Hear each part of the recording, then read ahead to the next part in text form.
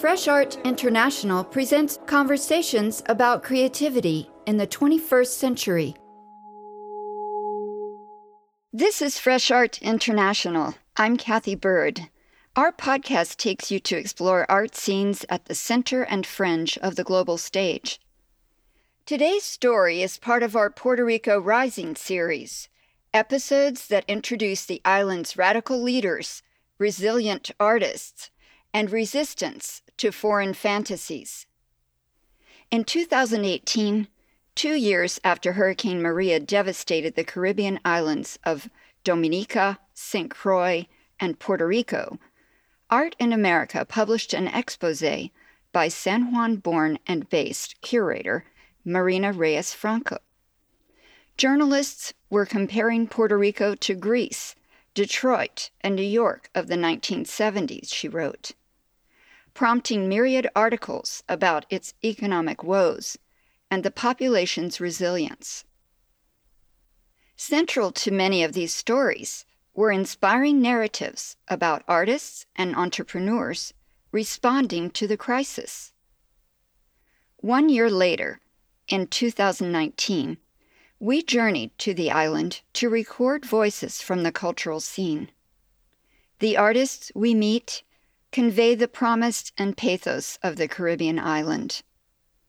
They offer insight into how art joins forces with the strength of community. Just one example of Puerto Rico's sense of creative solidarity is a February 2019 Facebook post we discovered. Michael Linares, co-director of the socially engaged art space Puerto Local, shared the excitement of a listening session with sound artist Fabian Wilkins Velez. Wilkins performed in the back of a van on a street corner in Old San Juan.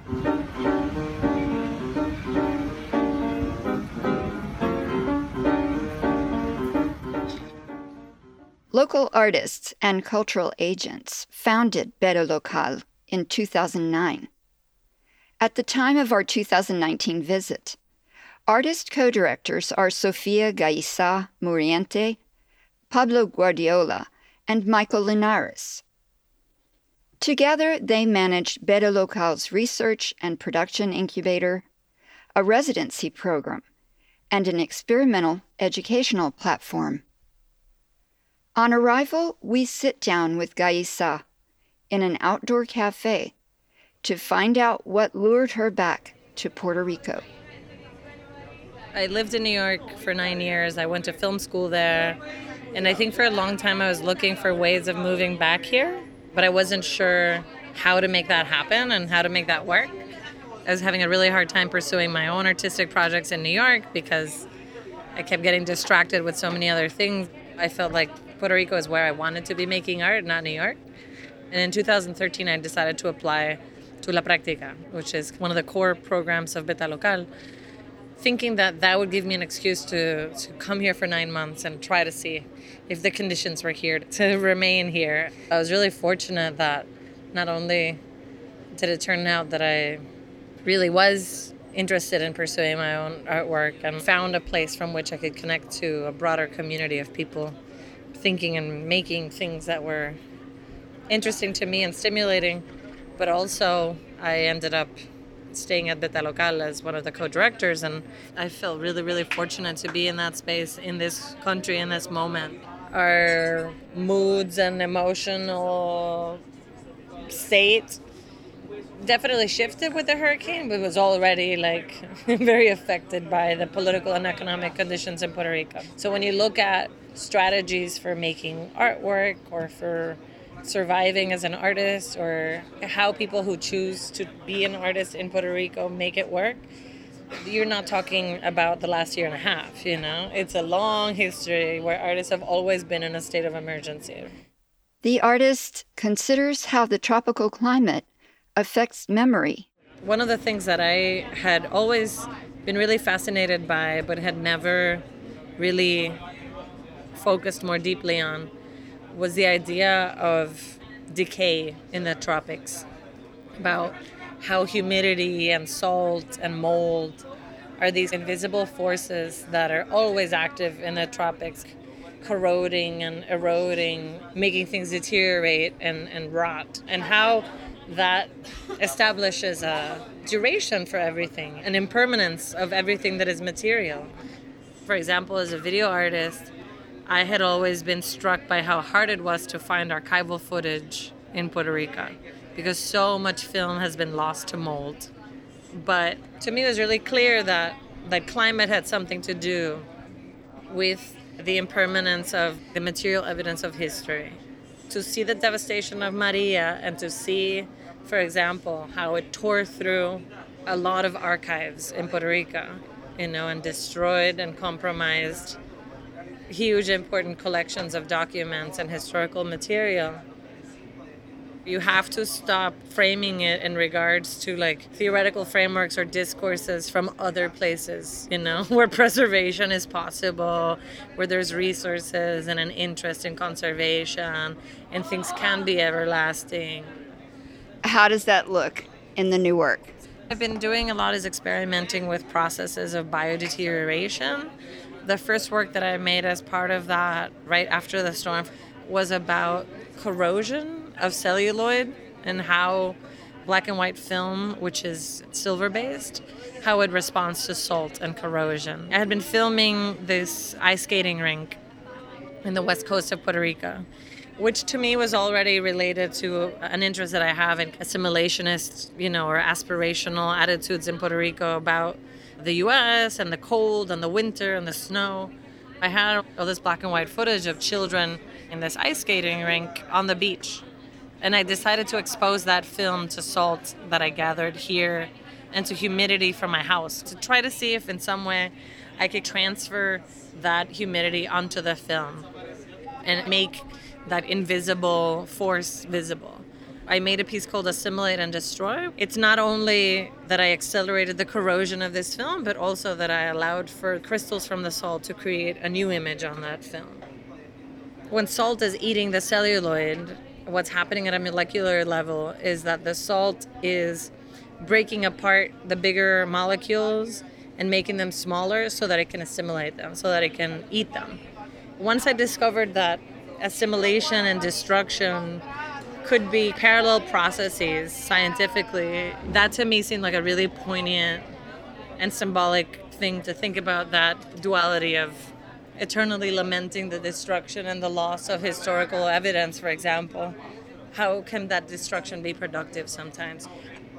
For artists in Puerto Rico that work with archival material, the conditions of archives today are such that maybe at some point our artwork will be in some way the new document that survives. In 2020, Sofia Gaiza turned to focus exclusively on her art making. With the support of curator friend Marina Reyes Franco, she completed a new film. Sited on Puerto Rico's southwest coast, Celaje, or Cloudscape, features 16mm and Super 8 footage, and an original score by José Iván Lebrón Morera. The work is an elegy to the death of the Puerto Rican colonial project and the layered residue of the island's disaster history that shapes the topography. Las rocas constituyen gran parte de nuestra tierra. Los montes y las montañas son de roca, y los llanos y los mares descansan sobre rocas.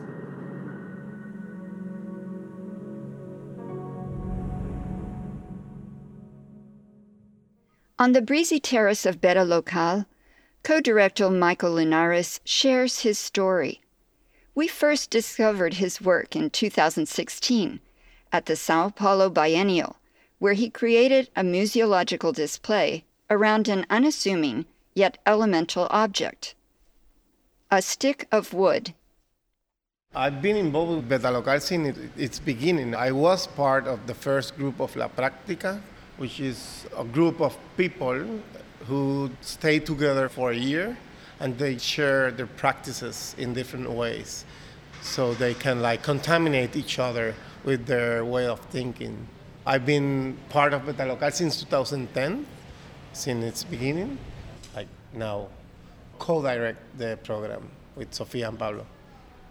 It's not an exhibition space, it's a residency and educational programs. Yeah. For the community, you are considered a really important resource for Puerto Rico. One of the most interesting qualities of Beta Local is that it's kind of like an elastic shape, so we can transform our practices in whatever the necessity of the cultural producers of the island are. What's happening with your work? I'm working on how objects relate, metaphorically and practically. In 2014, I started a project called El Museo del Palo, which is a museum of the stick. And I started that project because I wanted to understand how a metaphor was made or how thoughts work. So I decided to find material evidence on metaphor making, and that brought me to the stick as a subject of study. A stick could be just a twig of a tree, but it could be a tool that you use for scratching your back or just to reach a fruit from a tree or help you point or direct an orchestra. This project you took to the Sao Paulo Biennial. Yeah, I had the opportunity to develop the project as I wanted to because Beta Local gave me a grant. So I ended up doing an exhibition here at Casa del Sargento, 2015. I presented it in the Sao Paulo's Biennial, 2016. After that, I presented it on El ACMA, 2017. So it's kind of like a traveling show, and it's a context-sensitive show. In every place of the world, you can find sticks, and there's specific relations to that object. Tonight, there's going to be a special program that's connected with the Kite Festival that Chemi Rosado is bringing to La Perla. An artist from Switzerland is invited to bring a workshop. He's going to show previous experiments on wind and acoustics and music and sound. It seems highly relevant and resonant as a subject, the wind, considering the vulnerability of the island. After the hurricane's been more present, not only as a physical force or energy, but also as a subject.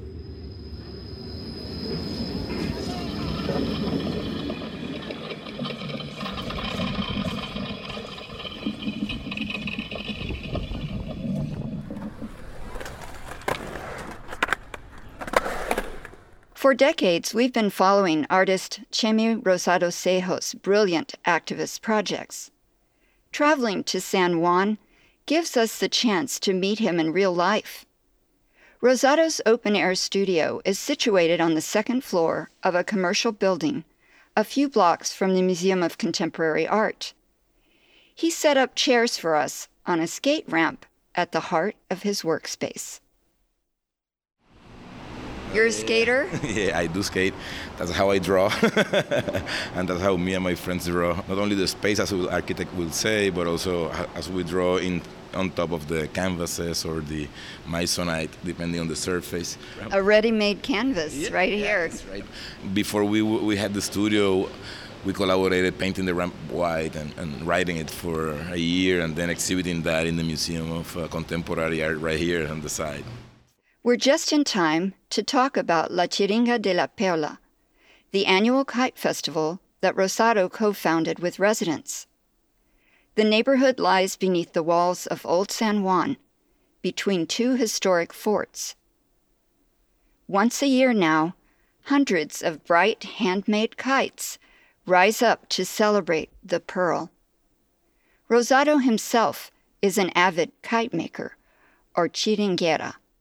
It's the fourth kite festival in La Perla, a project that came from the idea of having kites made by the residents and flew them on the same day at the same time. So we will have La Perla on top of the walls of Old San Juan, out of the hole, as we call La Perla the hole, in the streets. Kites are so part of La Perla. And once we did the first one, that thousands of people and families came to admire La Perla, and the people from La Perla was so happy. they start to say, let's do it again. Now, this year, we even have a collaborator, Florent Dombois, to do an orchestra of kites with instruments.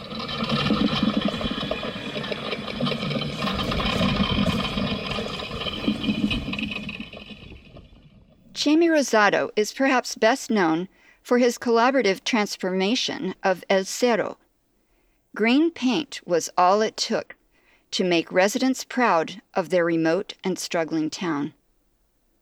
A community that clings to the mountains of central Puerto Rico. And it's in El Cerro, so it's the hill or the hillside, the name of the community. There's 3 mountains of houses inside of this huge greener mountain, and it's in the middle of the town. And it was a moment also of testing if art and aesthetics could actually do something about society, and in this case, maybe not in terms of economics, but it's the arts education was super nice and well received. I mean, we did have problems in the way. If there's no problems, it's not real, I will say.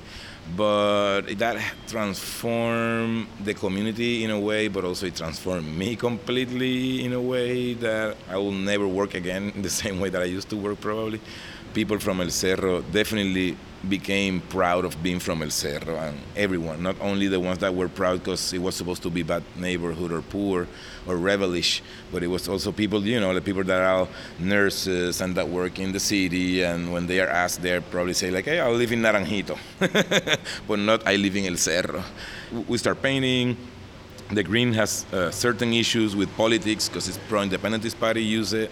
And also it was kind of like ugly because being from the countryside is supposed to be bad when you are from this colonized by the U.S. Territory. Like modernism is supposed to be like the goal. So in a way we kind of like broke those barriers. That's super beautiful. And also painting houses mean going to the houses, going to the neighbors' houses. So it does has a social structure on it if you're doing it like for real. So you see the longevity of your action. It's not such a legacy, and it's getting repainted and kept fresh, it keeps in people's minds. So yeah, definitely. I mean, El Cerro is kind of like family for me. Now people from El Cerro come to the Kite Festival in La Perla. So you'll be bringing the country to the city this week. So sí.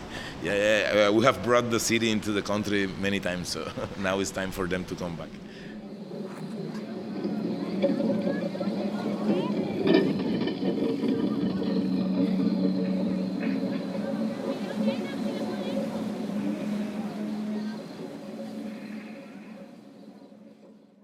While in Puerto Rico, we stay in an apartment attached to the home of local filmmaker Yaima Sanfiorenzo and her family. We sit down together in the garden one afternoon to hear her philosophy on filmmaking. I have a project that's called Self-Portrait Factory. I started when I finished in Cuba. I actually wrote the methodology there, and I had the opportunity to travel to Africa 2 times with the Sahrawi refugee camps, and Colombia already 3 times working with different groups of adults and kids, Dominican Republic, in Cuba itself, Puerto Rico, and Germany. And this moment gave me like a really fresh view of what humanity wants to say about themselves. I work with a lot of people who want to show their identity. When I work in jail, when I work with LGBT groups or people that do want to say something about themselves but not necessarily show their faces. So they had the opportunity to use essay as storytelling process. For me, it's a great project because I am still the director, but co-directing with them while they are trying to find a better way to show who they are. Following the devastation of Hurricane Maria, the Andrew W. Mellon Foundation stepped in with funding for the Puerto Rican Arts Development Initiative. Northwestern University facilitated a local mentorship program that matched Yaima Sanfiorenzo with socially engaged artist Chemi Rosado Sejo. I think it's the first time that something like this had happened in the island with island-based artists. from these 10 artists and the practices they support, I think I am the only one working on media and video. They gave me the opportunity as a filmmaker to restart a practice which is video art, which is for me very, very important because I can talk about my society from a different point of view with metaphors. I studied literature before, I studied film. For me, metaphor is very important, and I think our island has a metaphoric construction. I need this moment of poetry to really talk about what is happening. You have a mentor that's an artist from Puerto Rico. Yes, I am working with Chemi Rosado Seijo. What have you been working on? It's amazing because we like to travel. So our meetings are in the car, driving through the mountains, going with the camera. And the first thing we met was 2 oxen. We met these 2 animals, 2 beasts, and we start filming them. Then finally, watching here the material in my studio, I saw what I was looking for, which was like not really the beast that works, that needs to work for the human, but actually like the essence of life. We finally got him breathing and the mountain breathing at the same time.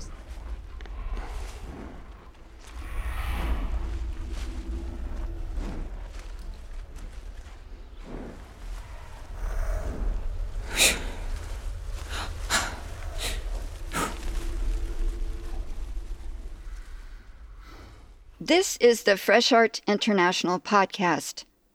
Our conversations with artists illuminate the positive energy and do-it-yourself attitude demanded of those who choose to live and create in Puerto Rico. Tested daily, they strive to sustain a vibrant cultural life on the island. These artists enable others to rise, both emotionally and physically, above the challenging everyday circumstances that limit opportunities to survive and thrive on this island. If you like what you're hearing, please take a few minutes to rate and subscribe to our podcast, anywhere you go to listen. The John S. and James L. Knight Foundation, Emily Hall Tremaine Foundation, Locust Projects, and the Andy Warhol Foundation for the Visual Arts, and listeners like you make Fresh Art International possible. Visit our site to learn more and explore the podcast archive we've been building since 2011. While you're there, sign up for our latest news and give a donation to support these stories. Stay tuned for more contemporary art talk